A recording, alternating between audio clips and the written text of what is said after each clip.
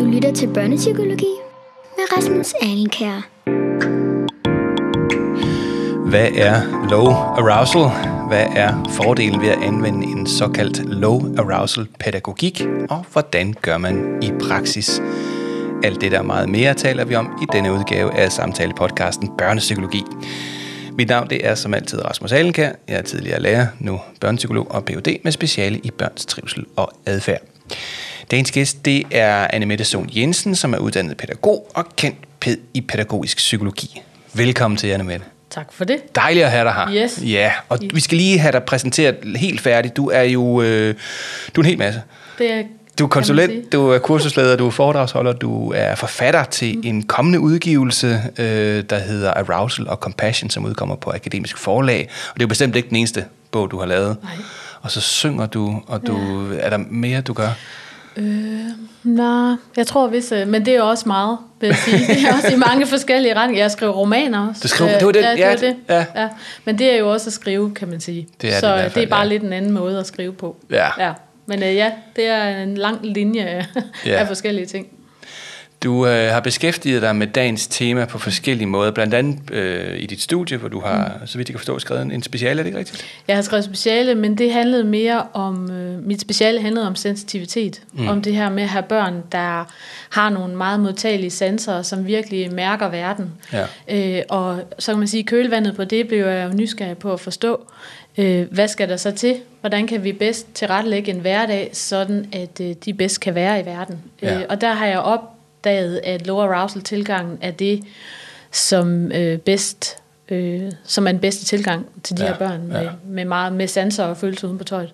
Og det er det, vi blandt andet skal tale om i dag, men vi skal tale om alle mulige udfordringer på skole, daginstitutions, børneområdet, og dem relaterer vi så til noget i retning af low arousal. Præcis. Og vi skal lige sige, du har faktisk også et privat perspektiv på det med specielt pædagogisk behov, for du har en datter, ikke også? Jeg har en søn. Søn? Ja, jeg har en datter, som du har to børn, ikke?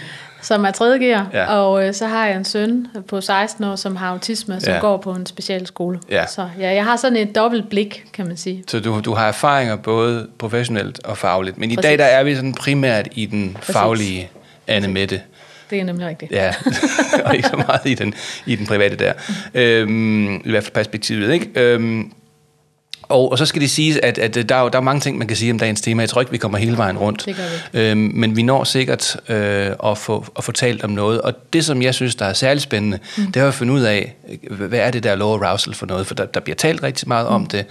Men jeg kunne forestille mig, at der sidder et par lyttere derude, der måske godt lige kunne tænke sig et lille brush-up. Ja, så det synes jeg, vi skal lave. Ja. Og så kunne vi jo bruge tiden på og så sige, hvordan ser det ud? Eller hvad skal man være opmærksom på ind i skolen? Hvad skal man være opmærksom på derhjemme? Ja. Og så har vi jo en ny ting her i børnepsykologi, nemlig ønskelisten. Så hvis vi nu skulle gøre et eller andet godt for børns trivsel, hvad kunne vi så gøre sådan i retning af low arousal? Så velkommen til. Jeg glæder mig til at tale med dig den næste times tid. I lige måde. Jeg hedder Adele, og du lytter til Børnepsykologi. I dag med Annemette Sohn Jensen, og det skal handle om... for søren. Holder den. Nu går alle mine knapper i gang med at træne. Det er også en god melodi. Man bliver lidt forvirret af det der med, at det er det ene og det andet. Jo, men jeg synes bare, jeg havde lige sådan den helt lækre DJ-stemme der, og så kom jeg til at jogge i spinaten ved at trykke på den forkerte. Jeg synes, det er perfekt. Og hvis du sidder derude som lytter og tænker, hold op, de holder fest, det gør de også. Men det der er med den her podcast, det er, at den bliver jo lavet live. Det vil sige, at vi sender den ikke ud live, men vi optager den uden nogen som helst form for redigering bagefter. Fordi det her, det er i al enkelhed bare en samtale mellem mennesker, som bliver iscenesat med nogle fine jingles og alt det der, men det er altså bare nogen, der sidder og snakker, og så er der ikke så meget mere i det. Præcis. Hvad er low arousal for noget? Altså, low arousal er sådan en pædagogisk tilgang handler om hvordan hjernen og hvordan nervesystemet, hvordan kroppen den reagerer på omgivelserne. Det handler rigtig meget om sanser. Det handler rigtig meget om, hvordan man bearbejder de indtryk, man får. Og så handler det om, hvordan... Altså, det er arousal-delen, kan man sige. Det handler så om i low arousal at tænke på, hvordan kan vi tilrettelægge en hverdag for mennesker, som typisk jo modtager, eller er meget sådan sensitiv på deres sanser, og reagerer måske udadvendt, har en problemskabende adfærd for dem selv og andre. Hvordan kan vi så tilrettelægge en hverdag for dem på en måde, sådan at der er mindst mulig modstand? Ja. Altså sådan, at deres arousal, eller deres følelsesmæssige intensitet er nok det bedste ord at oversætte det til, sådan at det er ikke ryger op hele tiden, men at vi får lidt ro på dem, og ro på kroppen. Og det er jo sådan den pædagogiske, eller terapeutiske, eller i hvert fald interventionsdel. Men hvis vi sådan skulle blive i begrebet lidt, hvem har fundet på det? Hvad er det for en teori, vi er ude i, og sådan noget der? Altså, det kommer jo fra den neuropsykologiske tilgang, men low arousal som pædagogisk tilgang er en britisk forsker, som hedder Andrew McDonald, der er kommet på det her for efterhånden nogle år siden. Og hvis man sådan skal tage hans definition af det, så er det, at det er en tilgang, som er designet til, at man som medarbejder skaber rum for, at der er mindst mulig modstand. Altså, the low arousal approach is the attempt to for staff behavior. Nej, nu kan jeg ikke huske det. Jeg synes, det var, du kom meget godt i gang. Altså, betegninger til. Jeg kommer. The low arousal approach. Nej. Så tag den på dansk. Hvad er essensen af det? Det er, at det er personalets tilgang, som er helt essentiel i forhold til at skabe en hverdag med mindst mulig modstand over for mennesker, som hvis arousal naturligt er højt, eller som går meget op og ned.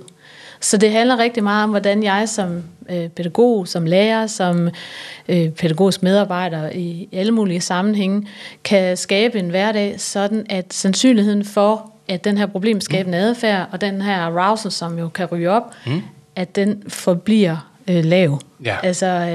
Så det handler rigtig meget om medarbejderens tilgang til at møde det her andet menneske, eller de her andre mennesker, som har de her vanskeligheder, for eksempel med sanseintegration, eller med, det kan være mange forskellige ting. Det er jo, hvis vi er ude i institutionerne. Det kunne også, man kan vel også bruge low arousal approach derhjemme, som forældre, ikke? Eller? Præcis. Altså man kan sige, det handler jo rigtig meget om, hvordan man så som forældre tilrettelægger dagen, og gør det tydeligt, hvad der skal ske. Altså forberedelse er jo en ret stor del af den her tilgang, og struktur. Og alt det synes jeg, vi skal komme tilbage til sådan lidt senere. Men man kan sagtens bruge det hjemme også. Altså det gør vi da absolut. Så det kunne jeg forestille mig. Det gør jeg i høj grad også herhjemme, hvor jeg kommer fra.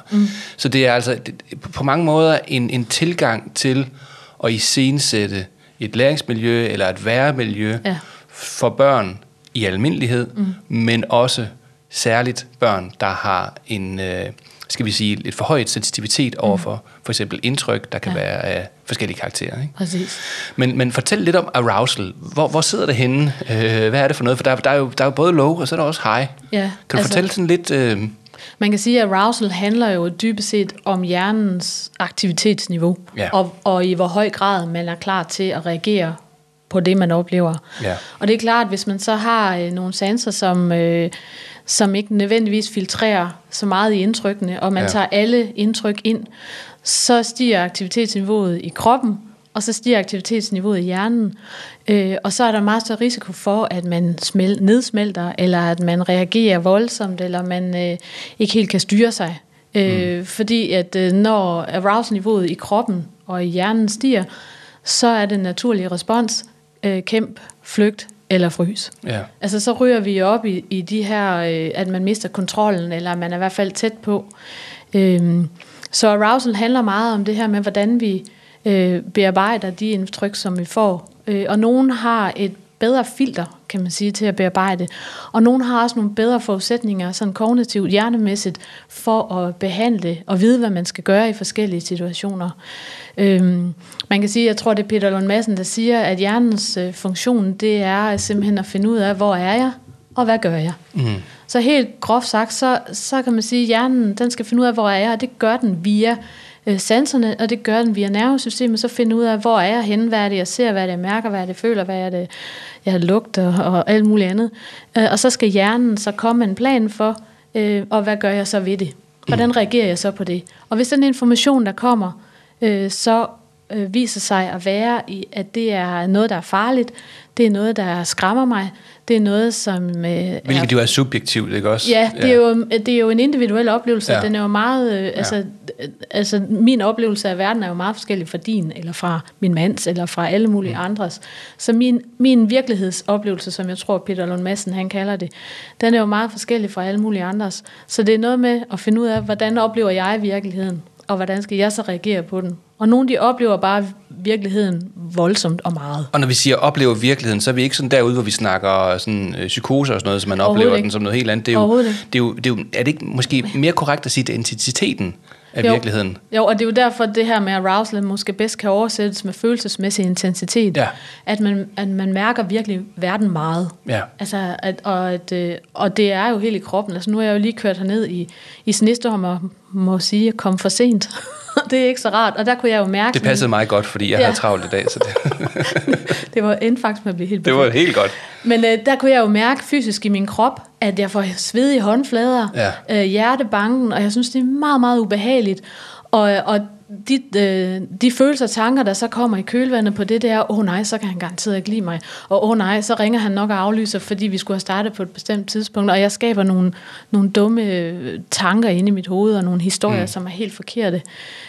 Men det er det, der sker, når arousal-niveauet det stiger, så kan man simpelthen ikke tænke særlig klart, og så når man ikke nødvendigvis at tænke, inden man handler. Hvis vi nu skulle blive i den, og jeg ved godt, at podcasten hedder børnepsykologi, så det skal selvfølgelig handle om børn på et tidspunkt, men du kom ind ad døren, og det virkede som om, du faldt til ro, da du kom herind. Jeg havde faktisk lige siddet ude i bilen lige og trukket vejret for at få ro på mig selv, inden jeg kom ind, så jeg ikke kom ind som sådan en virvelvind, som man jo ellers gør, når man kommer ind i et rum, hvis man er i høj arousal. Altså, så noget af det, man faktisk skal gøre, det er jo at trække vejret, og bringe sig selv i en tilstand af low arousal, hvis man kan. Og man kan sige, at det med vejrtrækning er faktisk helt, helt essentielt. Ja. Fordi det, man gør, når man får... Og det er faktisk mere udånding end indånding.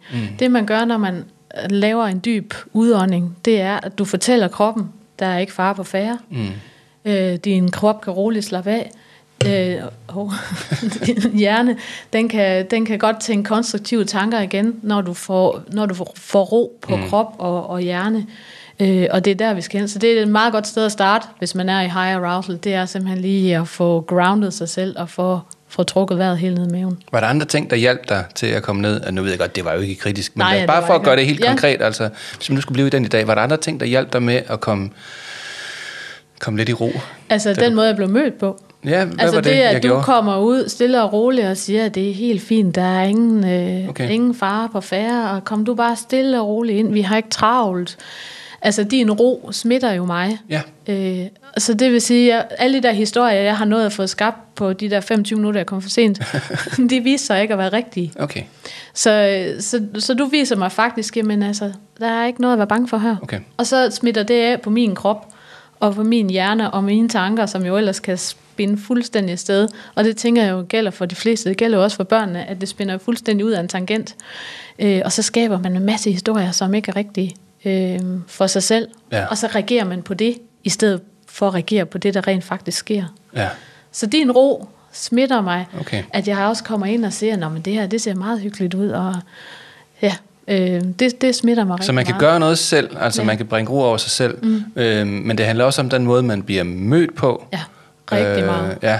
Og især kan man sige, i en pædagogisk praksis, handler det jo rigtig meget om, hvordan du som lærer eller pædagog møder børnene. Fordi det er klart, hvis du selv kommer og er stresset, har måske siddet i et personalerum, hvor der er masser af lyd og kaffe og ostemad og alt muligt andet, og du er selv ret overstimuleret af alle de her sansindtryk, og så skal jeg ind i en klasse, hvor frikvarteret det er gået fuldstændig haywire, og der er nogen, der er slås, og der er nogen, der er alt muligt. Og hvis du så kommer ind selv, og er lidt på vej op i følelsesmæssig intensitet, op i arousal, så den måde, du kommer ind på, er jo væsentligt anderledes, end hvis du kommer ind og har nået at trække vejret, og lige grounded dig selv og tænker, okay, det skal nok gå det her. Ja. Jeg kan også, du kan høre på min stemme. Det er faktisk dybere. Altså, der sker et eller andet med ens, altså hele kroppen. Ja. Og så møder man verden på en anden måde. Jeg har jo skrevet jeg skrev 2 børnebøger, jo, Autobron og Superkræfter. Jeg er ikke sikker på, at du har læst dem, men der er jo en figur, der hedder Paul, og den, der læser bogen, kan jo godt se, det er jo nok en projektion af mig selv. Det er det der også, ikke? Men Paul er jo en inkarnation af low arousal, og han er jo bygget på Paul Gilberts 3-cirkelmodel. Og han illustrerer jo nemlig for eksempel det der med, at han taler altid med en dyb og brummende stemme. Han bevæger sig aldrig hurtigere, end han kan have en kaffekop i hånden, som skal være fyldt, ikke? Han drikker altid kaffe, og han spiser hele tiden, fordi når man er i low arousal, så er det også ofte, man er aktiv i det parasympatiske nervesystem, hvor man fordøjelse bliver sat i gang, ikke? Altså han spiser hele tiden også. Og det vil sige, at han er i en tilstand af ro, men beskæftiger sig hele tiden med børn, som er måske i en tilstand af high arousal, eller i hvert fald af usikkerhed. Og man kan se, det er faktisk ikke, fordi han siger specielt meget til dem. Han er i hvert fald ikke sådan dominerende eller meget rammesættende, men han er der for dem, og så siger han bare, ro på. Ro på. Ikke? Eller jeg er her, eller vi skal da vist lige have en kop kaffe. Og så det vil sige, det er faktisk ikke altid ordene. Det er også den måde, man kropsligt faktisk optræder på over for hinanden. Og det opfatter vi jo, før vi opfatter ordene. Du kan jo sagtens sige til mig, ro på, eller sige ro på, hvis du selv virvler rundt og hopper op og ned, og er helt forvirret, og har ikke øjenkontakt osv. Så selvom du siger, at jeg skal have ro på, så vil jeg ikke høre, hvad du siger, fordi du virvler rundt, og fordi at jeg bliver mega stresset af, at du er urolig, og ikke kan selv være i ro. Så selvom du siger noget, og det er jo det, vi også gør over for børnene, nogle gange, det er, at hvis vi selv er stresset, og vi har allerede tænkt på, at jeg kan ikke nå alt det, jeg skal nå i dag, og når jeg kommer hjem, og min mormor er syg, og alle mulige andre ting, der nu sker i vores liv, så smitter det af. Selvom du siger noget til børnene, så kan de godt mærke det, fordi vi kan mærke det, før vi kan høre det. Altså, jeg kan jo mærke på dig, at du sidder helt roligt, også selvom jeg kludrede det lige før, i det der citat, som jeg ikke kunne huske. Okay. Hvor jeg godt kunne mærke, nej, nu går det helt galt, og jeg begynder at svede og alt muligt. Så kunne jeg bare kigge over på dig, du sagde, det er fint. Det er okay, du ikke kan huske det. Man kan læse det i en bog, det er fint. Og så faldt jeg lige lidt til ro igen. Nå, det var godt. Men det er det der med, at man kan smitte hinanden, både på den ene og den anden måde. Er der nogle børn, som har særlig brug for, at vi er gode til hele den her tænkning omkring low arousal? Altså, generelt så børn, unge, voksne, gamle, som jo har en adfærd, som skaber problemer for dem selv og deres omgivelser, og som er meget modtagelige, og som har svært ved at sortere i indtryk, og har svært ved at sortere i, hvad jeg skal gøre. De vil generelt have glæde af det. Altså, er der nogle sådan diagnostikker, som ikke fordi vi skal putte børn nødvendigvis i kasser, men det kan jo være meget sådan klogt for lytteren lige, og hvor vi hen af. Ja, altså jeg tænker generelt, hvis man har inden for det autistiske spektrum, børn og unge med ADHD, kan jo også have rigtig meget glæde af det. Forskellige udviklingshæmning vil også have en glæde af at arbejde med den her tilgang, eller i hvert fald have en forståelse for, hvad er det, der sker i kroppen. Jeg havde et eksempel, hvor jeg holdt et kursus på en handicapinstitution, hvor de fortalte om en borger, som de syntes, det var rigtig hyggeligt, at hun var med på café.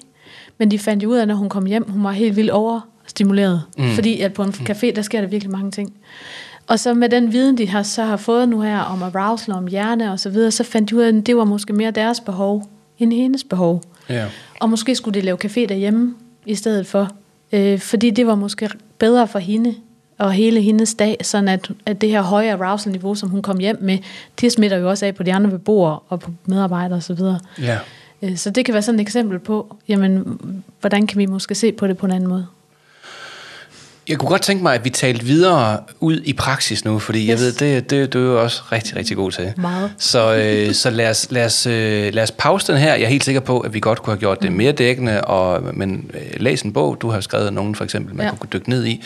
Og så lad os komme ind i praksis her lige efter en kort breaker. Du lytter til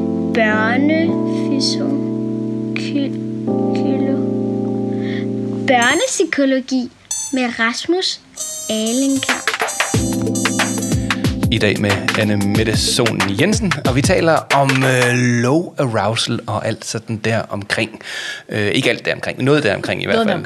Ja, det er så meget, som vi nu kan få med på en times tid, når vi sidder og snakker her. Yes. Og hvis du har kommentarer, spørgsmål osv., så opsøg os selvfølgelig inde på facebook.com/børnepsykologi. Eller på din, du har også Facebook-side. Jeg har en Facebook-side, ja, det hedder noget med sensitiv og Anne Mette Sohn. Prøv at søge på mit navn, så dukker jeg op. Der er noget, der hedder Google. Det er der, præcis. Så find noget mere der. Men jeg kunne godt tænke mig at tale om noget, der ligger mit hjerte meget nært, nemlig alt det, der sker ude i skolen. Præcis. Og vi kunne selvfølgelig også tage daginstitutionen. Det kan også være, at vi kommer til at snakke om det nu her. Men hvorfor er det så vigtigt at tale om low arousal i en skolepraksis? Det er det, fordi at low arousal handler også om det her med, at der er vanvittigt mange krav, og der er rigtig mange forventninger til, hvad børn skal kunne, og de skal kan præstere på bestemte tidspunkter. Og det er ikke alle børn, der kan det. Vi har nogle gange sådan en lidt måske rigid tænkning om, at når du har den alder, så skal du kunne det her. Når du går i den her klasse, så skal du være kommet hertil, og så videre. Og det har nogle af de her børn måske svært ved at leve op til de der mange forventninger, og de her mange krav, som bliver stillet til dem. Og der kan man sige, der kan man jo tænke på, fordi low arousal handler om, hvordan jeg som medarbejder, Kan vi ikke lige pause den 2 sekunder? Nu siger du mange krav. Ja. Og så kunne man jo godt sidde og tænke, okay, det handler jo så om fagfaglige krav. Det går ud fra, at det også gør. Ja, men jeg kunne forestille mig, at du måske tænker, at der kunne være andre krav end det også. Oh yes. Ja. Jeg har, når jeg holder kursus, så laver jeg sådan en sjov øvelse. Den har jeg lavet i vuggestue, børnehave, skole, alle mulige andre steder, hvor jeg beder medarbejderne om at liste alle de krav, der er til de børn, de arbejder med. Ej, det er en god øvelse. Det er en mega sjov øvelse. Og så laver de den. Har du tavleplads nok? Eller? Nej, det har jeg faktisk ikke. Og jeg har lavet den i vuggestuer, jeg har lavet den i børnehave, jeg har lavet den i skole, specialskole, alle mulige andre steder. Og jeg havde et eksempel på en vuggestue, hvor at det var altså 4 tæt skrevne kolonner af krav, som er til børn i daginstitutionen. Det var så vuggestue og børnevagt. Ja. Nævn lige noget af det, der står i den kolonne. Der står for eksempel behovsudsættelse. Ja. Den må have stået ret højt. Ja. Og først. Så det her med at høre efter, hvad det bliver sagt, kan præstere på kommando. Altså det er jo sådan en sammenskrivning af, at man kan sidde stille, når der er samling. Ja. Så er der sådan lidt som, det kom i en vuggestue, omstillingsparathed. Ja. Skal vi kunne, når vi er 2 år gamle. Det lyder helt vildt, når vi siger det. Lyder helt vildt. Det er jo sådan noget new public management ord, som så ryger helt ned i vuggestuen og bliver sådan operationaliseret. Jeg kan ikke lade med at grine. Jamen jeg kunne også høre, da de selv sagde det, der grinte de også af det.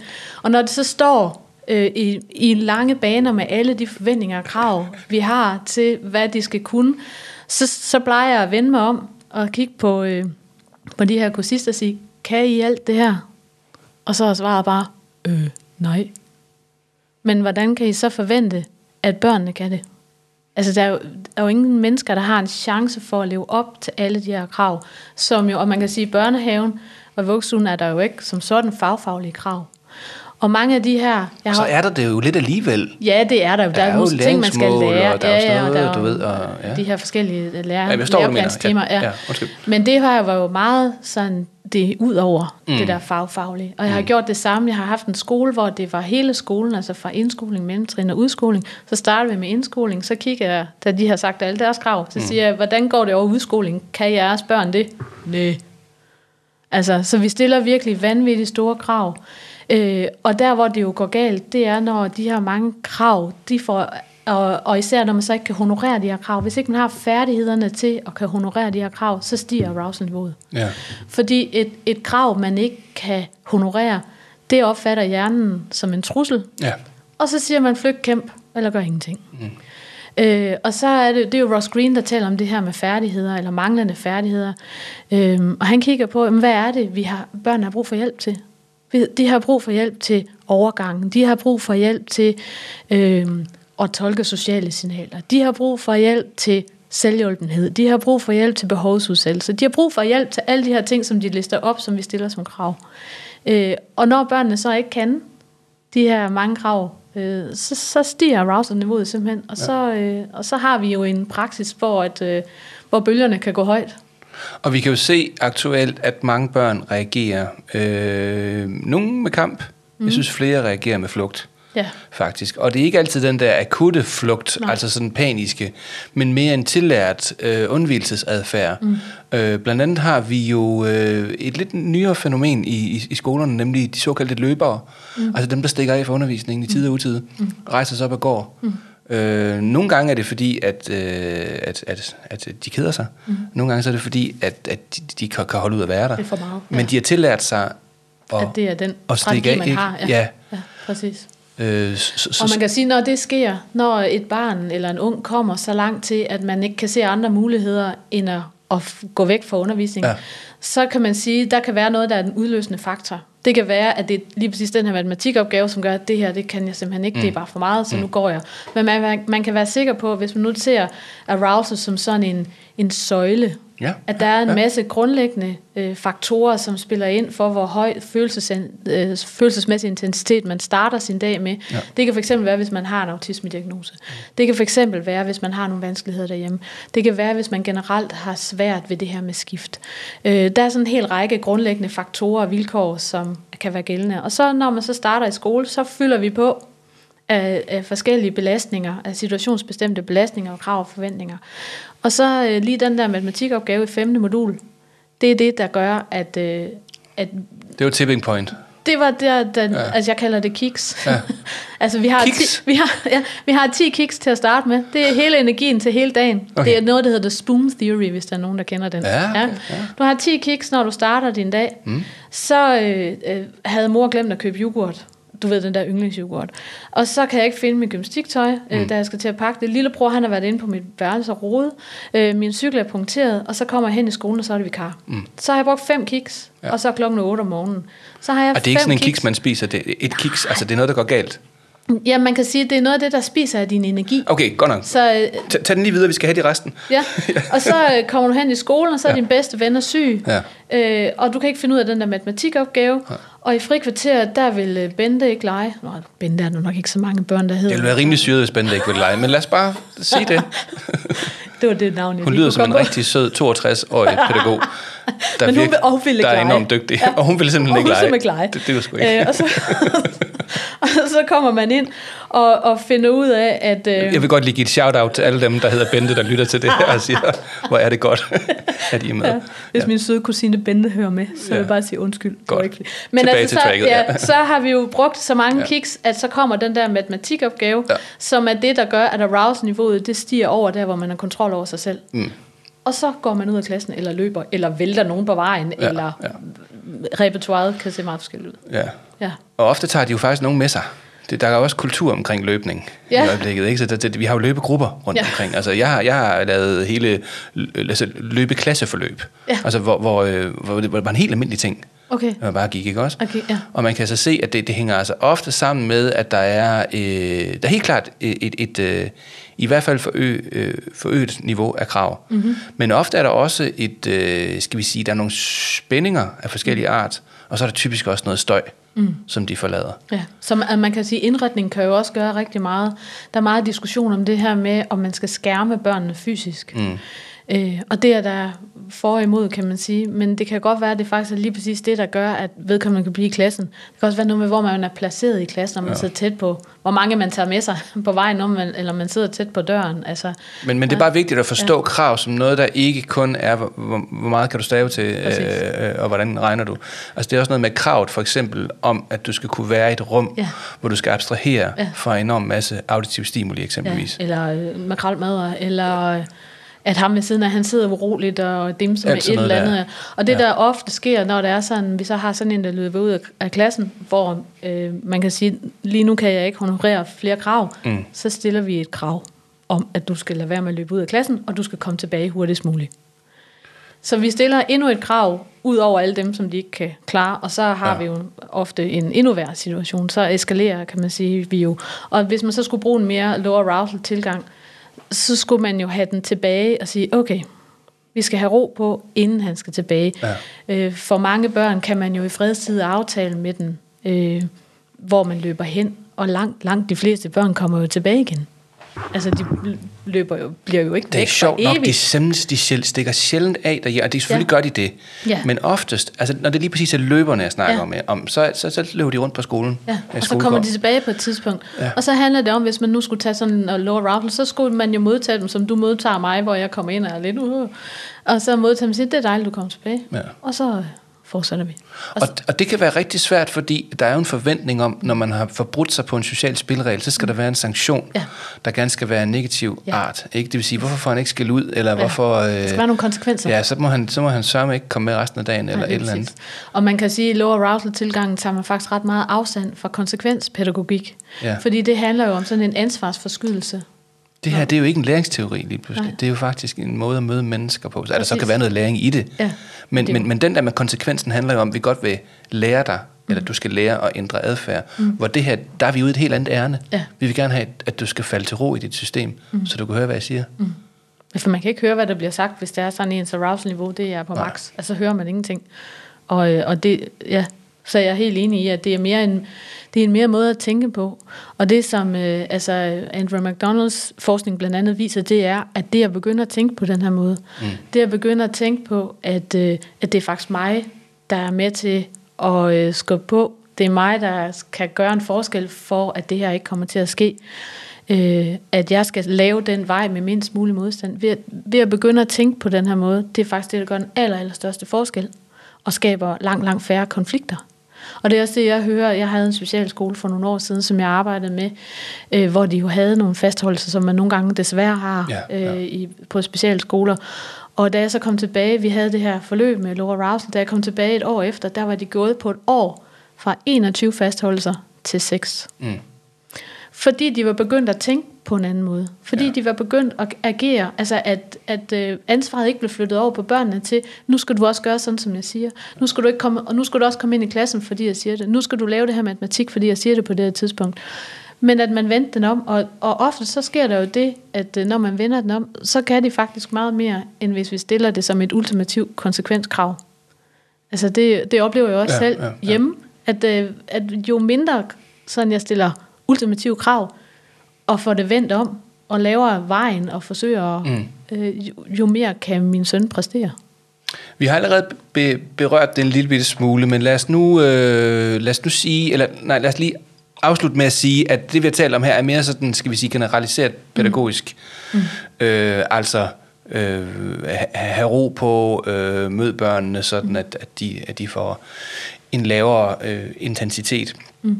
Eller de ikke mødt så intenst, og bliver i en tilstand af low arousal, så de kan være modtage det, som jeg ved ikke, om det giver særlig meget mening. Jeg tror bare, jeg blev lidt forvirret af den der sirene, der var udenfor. Ambulancerne, der kom forbi. Men det, jeg godt vil frem til, det er, kom med et eksempel på, hvordan du vil anbefale folk at gøre, hvis vi nu har et barn i affekt, eller i hvert fald et barn, som er følelsesmæssigt oprevet, måske været i en konflikt, og det er svært at trænge igennem.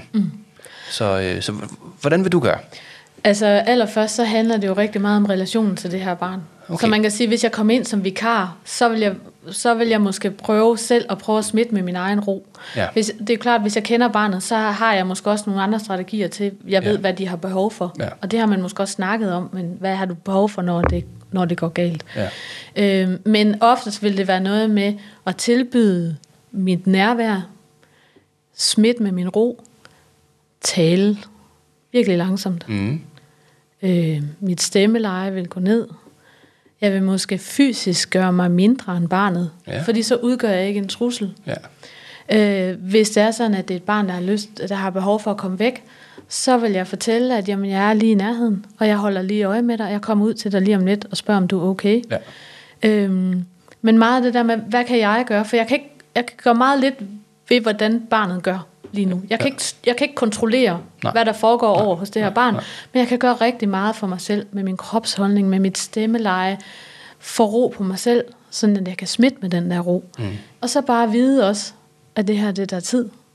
Og det er ikke altid, at det virker sådan lige her og nu, men du kan være sikker på, at hvis du selv kører med op, så tager det længere tid, end hvis du gør det modsatte. Og det er jo et godt eksempel på, at vi med fordel kan organisere os med flere voksne i klasserummet.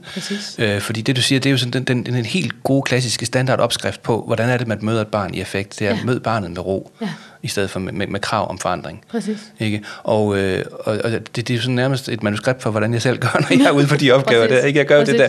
Men det første, jeg gør, hvis jeg kan, det er, at jeg scanner lige, når jeg kommer ind i klasselokale, okay, hvem er i anførselstegn ballademagerne her? Ikke? Hvem er dem?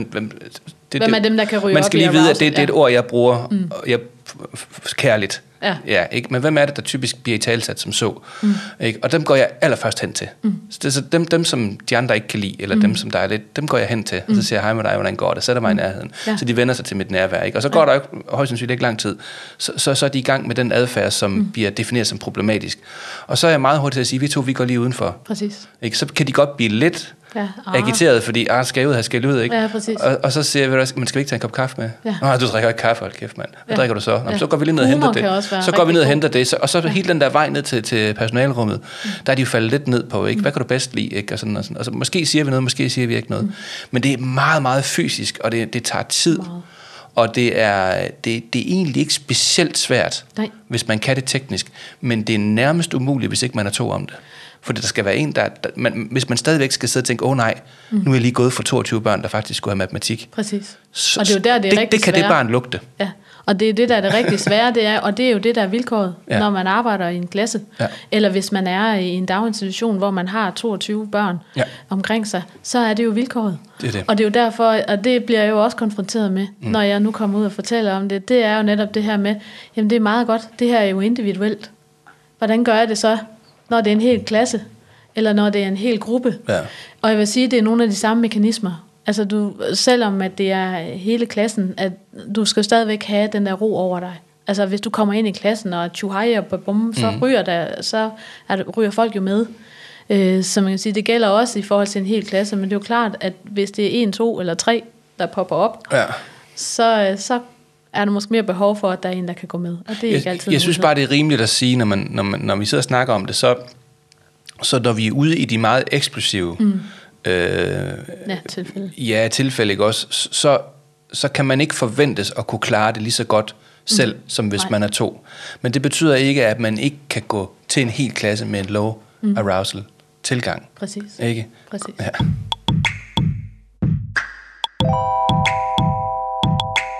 Du lytter til Børnepsykologi med Rasmus Alenkær.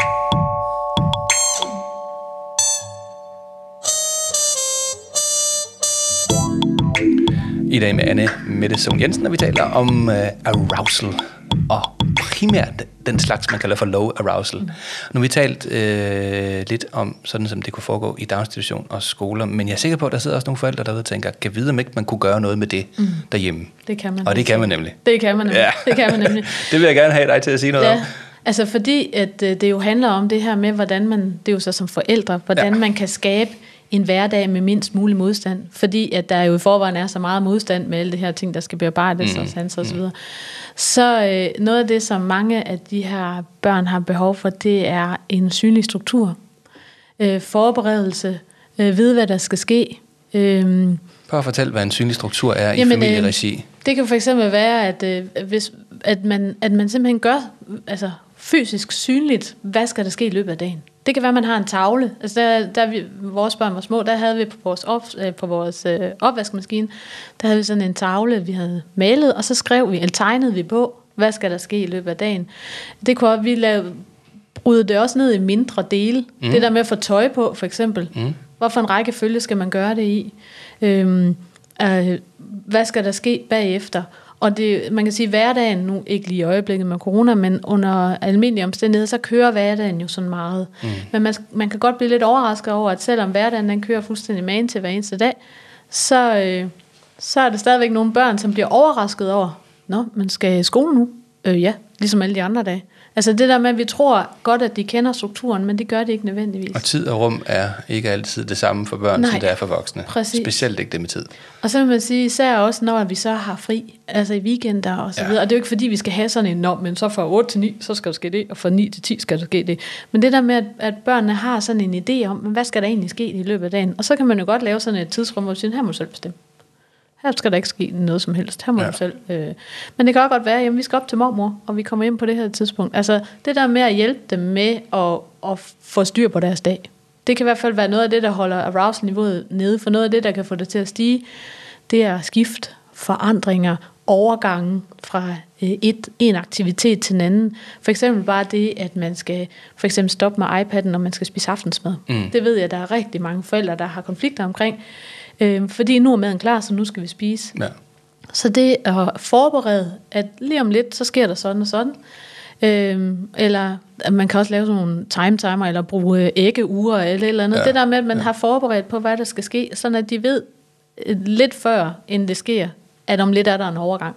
Om det skal ske noget andet. Og så skal vi også huske, at frustration er jo også noget, der skaber high arousal. Ja. Eller trusselsaktivering, hvis vi skal bruge sådan i Paul Gilberts terminologi. Ikke? At hvis nu det er, at nu synes mor, der skal spise aftensmad, og sådan ikke synes, der skal spilles. Ja.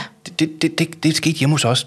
Må jeg sige noget lidt privat? Ja, meget. Hjemme her den anden dag, jeg var super sulten der klokken 17, så lavede jeg mad til klokken 17.30, det var min tur til at lave mad. Ikke? Så kalder jeg på ungerne, jeg har en knægt på 14 og en datter på 17. Og det var ikke fedt for ham, fordi han regnede faktisk med, at han skulle game. Og det skabte faktisk sådan en lille spænding, at nu har jeg arbejdet lidt med det sådan, og kunne faktisk godt se, okay, det var faktisk mig, der ikke havde sat en ramme for, hvornår vi skulle spise. Og med at jeg bare kaldte ham ned og regnede med, nu skulle han komme, så tog jeg faktisk heller ikke hans projekt alvorligt, for han vil faktisk gerne være en dygtig gamer. Præcis. Han går faktisk op i det, han har lige fundet nogle nye homies over i England, han skulle spille med, ikke? Ja. Og det vil sige, at der er en masse symbolik i det der med bare at sige til børn, nu skal det lige være sådan, som det er. Ja, lige præcis. Og det handler også og det kan godt skabe frustrationer, og det skaber high arousal. Og det, ikke også? Og man kan jo godt forstå det, fordi hvis vi nu tog hans perspektiv, altså jeg vil sige, jeg kan genkende den der situation. Vi kan godt lige gøre den færdig, så han kom ned, og han mulede, og så det første sagde til Magne, det er faktisk givet af, ved du hvad, det er faktisk helt i orden, at man sidder og muler, men du gør det eddermame flot, fordi dengang jeg var på din alder, der havde jeg været betydeligt mere sur, end du havde været. Godt klaret, kammerat. Jeg tager det alvorligt næste gang. Ja, præcis. Ja. Fordi man kan sige, hvis man ser det fra hans perspektiv, eller hvis nu starter med at se det fra dit perspektiv. Ja. Godt, du er sulten, du laver mad tidligt. Godt, så spiser vi bare 5:30. Jeg plejer at være mere tjekket omkring det, vil jeg sige. Men jeg var virkelig sulten. Det er okay. Ja. Men at du laver maden, når du er klar, og det vil sige, og du har måske en værdi, der hedder, at vi skal spise sammen i familien. Det havde jeg også den dag. Det er rigtig, rigtig vigtigt for mig, fordi vi ser ikke hinanden i løbet af dagen, og så det er vigtigt for mig, at vi får lige snakket sammen rundt om aftensmaden. Ja. Så det er dit perspektiv. Ja. Så tager vi hvad er din søn hedder? Magnes perspektiv. Som man kan møde i det afsnit omkring gaming i børnepsykologi. Der fantastisk afsnit. Okay, tak skal du have. Ja. Men hvis vi nu tager hans perspektiv, han har måske tænkt, om vi plejer at spise 6:30, så jeg har en time nu til at blive færdig, fordi sådan plejer det at være. Og så kommer du ind og forstyrrer ham. Han er lige midt i noget, så du forstyrrer ham faktisk i det, han gør. Ja. Og alt efter, nu er han jo så meget civiliseret, kan vi høre, men jeg kender nogen, som måske kun finder på at råbe og skrige og smække med døre i den der situation.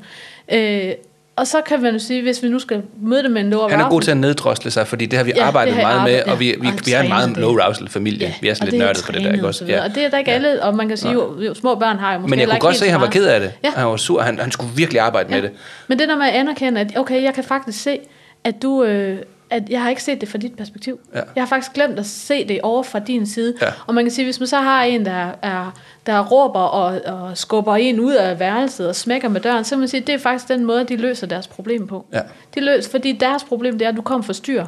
Så jeg skal have løst det problem, og det gør jeg for at skubbe dig ud. Hvis jeg så skulle komme med en low arousal tilgang til det der, så kan man gå ind og banke på og sige, ved du hvad, lige i dag, der er jeg faktisk rigtig sulten, så jeg laver mad nu. Du kan vælge at komme ud og spise sammen med mig, men du kan også vælge at komme når du er færdig. Fordi at så må du give slip på dit behov lige præcis den dag, og så alle de andre dage spiser man sammen. Og alt det der er jo det fuldstændig modsatte af det, vores generation blev opdraget med, for der var noget, der hed spistid, og så var der ikke alt, der hed noget som helst. Og spise det, der var på tallerkenen. Og spise op, ikke? Ja, præcis. Ja. Altså, så det provokerer jo nogen, at, fordi jeg har det heller ikke sådan, altså, jeg må også sige, at jeg er rigtig glad for at lave mad. Jeg laver meget forskelligt mærkeligt mad, men jeg har ikke noget krav om, at nogen skal spise. Der er altid noget på bordet, som alle kan lide. Og det skal helst, altså nu, det er jo også en meget typisk ting for mennesker, der har nogle sansmæssige problemer. Det er, at mad skal helst være hver for sig. Altså det skal ikke være blandet sammen. Så det vil sige, så er der altid noget kylling, man kan tage, der er noget pasta, man kan tage, og der er noget, så kan man ligesom på sin tallerken, som man vil. Og der er ikke noget krav om, man skal smage.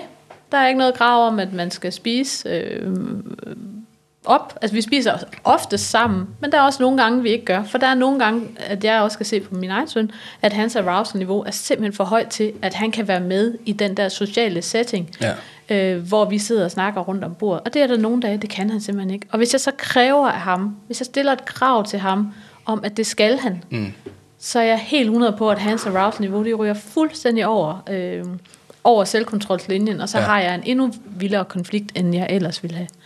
Så der vælger jeg simpelthen at sige, jamen, jeg ser det fra hans perspektiv. Han kan ikke honorere det her krav lige nu.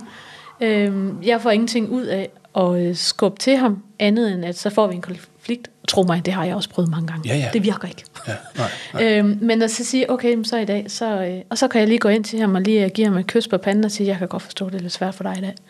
Så hele, kommer bare, når du er klar. Ja, så hele essensen er det jo at se lige det her fra det andet perspektiv. Ja.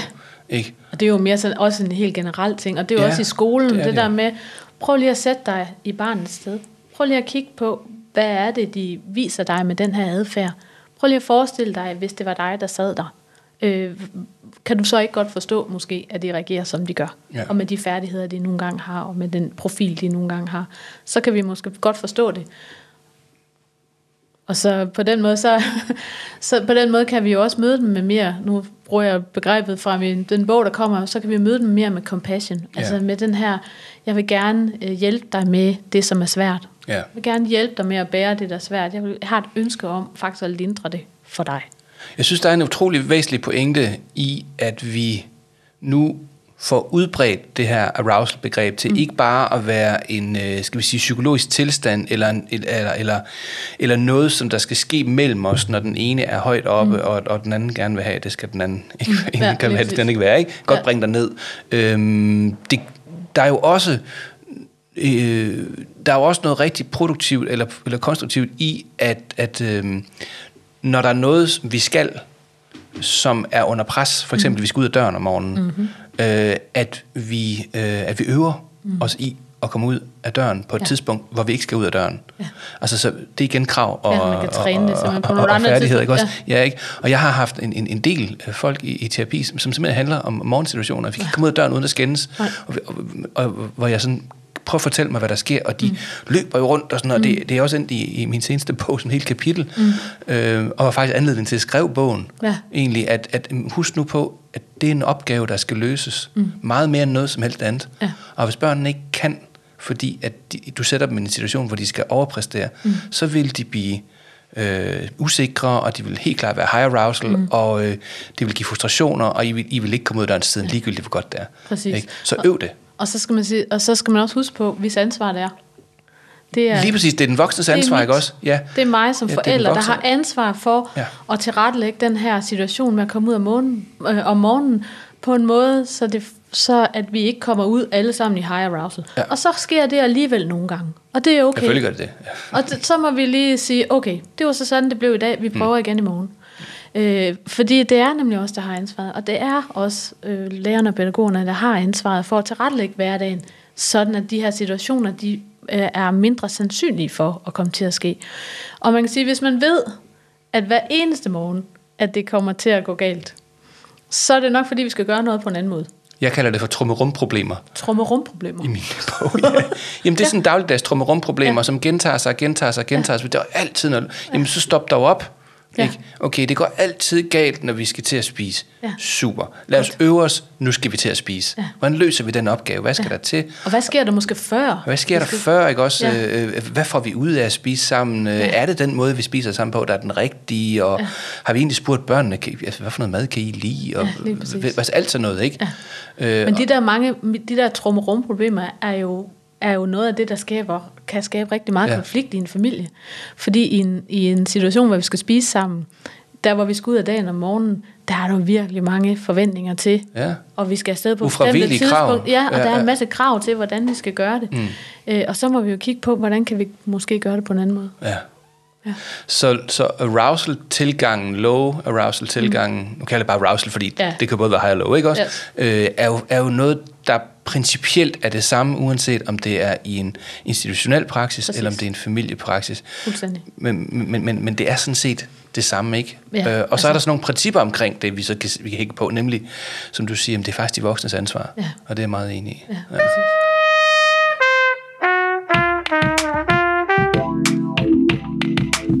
Alle de seje voksne lytter til børnepsykologi. Så velkommen i klubben. Du er simpelthen med i klubben, Anne Mette. Ja, det er fedt. Jeg har faktisk spurgt mine egne børn, om ikke de vil lave en jingle. De er 16 og 19, så nej tak. Altså, cut-off, det er der, hvor man har en stemme, der går lidt for meget i overgang. Fordi jeg har prøvet faktisk, men det lød helt forkert. Altså, det er altså ikke, fordi man ikke må være med. Nej, men det er bare... Ja, jeg er med. Det lyder bare ikke særlig godt. Men de vil ikke. Nej, okay. Jeg tror, du lige skal lidt tættere på mikrofonen. Ja, jeg synes, du har været god til mikrofonteknik, synes jeg, i dag. Perfekt. Er det rart at være her? Ja. Og du er kommet helt ned på jorden? Nu er jeg kommet lidt helt ned på jorden. I arousal, inden jeg kom ud fra snestorm og alt muligt andet. Det er godt. Ja, det er godt. Inden du skal ud og køre i sneen lige om lidt her, så skal vi jo have den nye ting i børnepsykologi, nemlig ønskelisten. Og ønskelisten er jo din ønskeliste. Ikke nødvendigvis alles ønskeliste, men din ønskeliste. Ja. Så hvis vi skulle ønske os noget, så de danske børn, eller alle verdens børn, jeg går bare ikke ud fra, der er så mange andre, der hører børnepsykologi i andre lande, skulle komme i bedre trivsel og måske kunne befordres i situationer, hvor der er chancer for, at deres arousal-niveau spiller negativt ind. Hvad skal vi så gøre? Og det må være store ønsker, og det må være små ønsker. Altså for mig at se, så hænger de der store og små ønsker måske nogle gange lidt sammen. Ja, fordi at nu har vi snakket meget om det her med krav, forventninger i forhold til de færdigheder, man har. Og der tror jeg, at man kan have rigtig stor fordel af selv at lave den der liste til, hvis man er forældre, hvad er det egentlig for nogle forventninger og krav, jeg stiller til mine børn, og er de måske nogle gange et overkrav? Ja. Den kunne man gøre sig, men man kunne også måske kigge lidt på, der er i skole, altså det er vanvittigt, hvad de her børn, de skal kunne på forskellige tidspunkter. Det er vanvittigt, hvad de skal lære. Det er vanvittigt, hvad de skal kunne socialt. Og der er meget... Men det har de jo altid skulle, vil folk jo sige. Skal de, det er det samme som altid. Dengang vi også gik i skole. Var det ikke det samme? Nej, det synes jeg faktisk ikke, det var. Ikke. Hvorfor det? Jeg vil sige, der er kommet... Altså, også fordi de her krav er blevet meget mere eksplicite. Altså, lovgivningen er jo lavet om, og de skal jo lære nu det, som vi skulle lære i 9. klasse. Det skal man nærmest kun i 7. nu. Altså, så det er de fagfaglige krav. Ja, og så vil jeg omvendt faktisk sige, hvis jeg må afbryde det, det gør jeg uanset. Det gør du. Kom med det. Jeg synes faktisk, der er kommet flere implicite krav. Ja, ikke? Altså der er sådan en dannelse, så hvordan man opfører sig. Især til adfærd, hvor man kan sige, før der var det, sæt dig på din plads, lav den her ting, hvis ikke du gør det, så har vi korporlig afstraffelse, nu er vi selvfølgelig langt tilbage, ikke også? Eller vi har eksklusion eller hjemsendelse som noget, vi kan reagere med. Men egentlig så er vi egentlig ikke så interesseret i dig. Du er en brik i det her skolespil, og du skal bare spille din rolle. Hvis ikke du kan det, så må du gerne gå. Ikke? Ja. Hvor jeg vil sige, det har vi ikke nu. Nu skal alle børn helst være her. Det kan vi synes er positivt eller negativt. Ja. Og så er der enormt mange sociale spilleregler, som er implicite. Altså, hvordan er det, man meddeler sig? Hvornår må man sige noget? Og hvad må børn sige? Hvad må børn ikke sige? Der er også et meget, meget stort krav til, at børn skal være ekstremt omstillingsparate og fleksible. Lige præcis. Og det er jo et implicit krav, ikke også? Ja. Så der er både nogle større eksplicite krav, men der er faktisk også nogle implicite. Ja. Og det her, man skal kan indgå i grupper, og man skal kan modtage undervisning på mange forskellige måder, og man skal kan omstille sig hele tiden til det nye, der sker. Ja. Og det har den så der er mange krav, ikke også? Ja, vanvittigt. Ja. Så dem skal vi i hvert fald lige have kigget lidt på, og kunne det være, at der var nogen af dem, vi kunne skrue lidt ned, så ville det være en rigtig god idé. Og der, hvor jeg kan se, det for eksempel går godt med gruppearbejde. Jeg var på en skole over i Odense her for nylig. Der bliver de undervist i at arbejde sammen. Ja. Og de får simpelthen en checkliste. Når de skal lave gruppearbejde, så får de en checkliste, hvor der det skal I huske, når I laver gruppearbejde. Ja. Og så er de øvelser på, hvordan samarbejder man. Ja. Det synes jeg er en god måde at tilgå det på. Ja. I stedet for bare at sige, tag den her geografiting, og så skal I så også lave gruppearbejde. Men det skal I kunne af selv. Ja. Fordi det er geografien, der er det vigtige. Det er geografien, der er det vigtige. Ikke? Lige præcis. Så der er rigtig mange af de der, og jeg tror, det er især dem, jeg sådan, jeg tænker, vi skal kigge lidt på, hvad er det for nogle krav, der bliver stillet, og også i familierne, hvad er det, man skal kunne omstille sig til, også med fritidsaktiviteter og hele kalender, altså at man propper sin kalender med alt muligt. Det kunne godt være, at man lige skulle skrue lidt ned for den kalenderpropning der. Okay. Er der noget, der hedder det? Kalenderpropning. Det er der i hvert fald nu. Ja. Det er et nyt ord. Ny bog af Anne Mette Sohn Jensen, der hedder kalenderpropning. Den kom på listen. Det er ikke fordi vi pjatter, men det er alvorligt det vi snakker om, ja. Og man må faktisk godt hygge sig, mens man snakker om noget alvorligt. Ja. Det var et godt ønske. Altså vi skal passe på med kravsætning. Og jeg synes ikke, vi skal passe på med at sætte krav, fordi at det er der, hvor børn de vokser. Vi skal bare stille de rigtige krav. Ja. Og på det rigtige tidspunkt. Og på det rigtige tidspunkt. Ja. Ja. Og så et andet ønske, kan man sige, det er det her med viden. Nu kan man jo sige, nu sidder jeg jo her og fortæller om low arousal, og der er rigtig meget inden for den her med hjerner, og hvordan kroppen reagerer.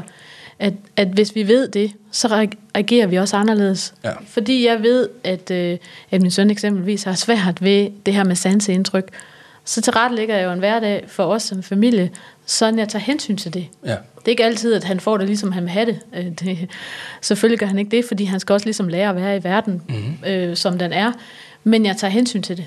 Og jeg stiller måske nogle andre krav, eller på nogle andre tidspunkter, eller jeg tager i hvert fald lige bestik af måske, hvad kan han lige nu?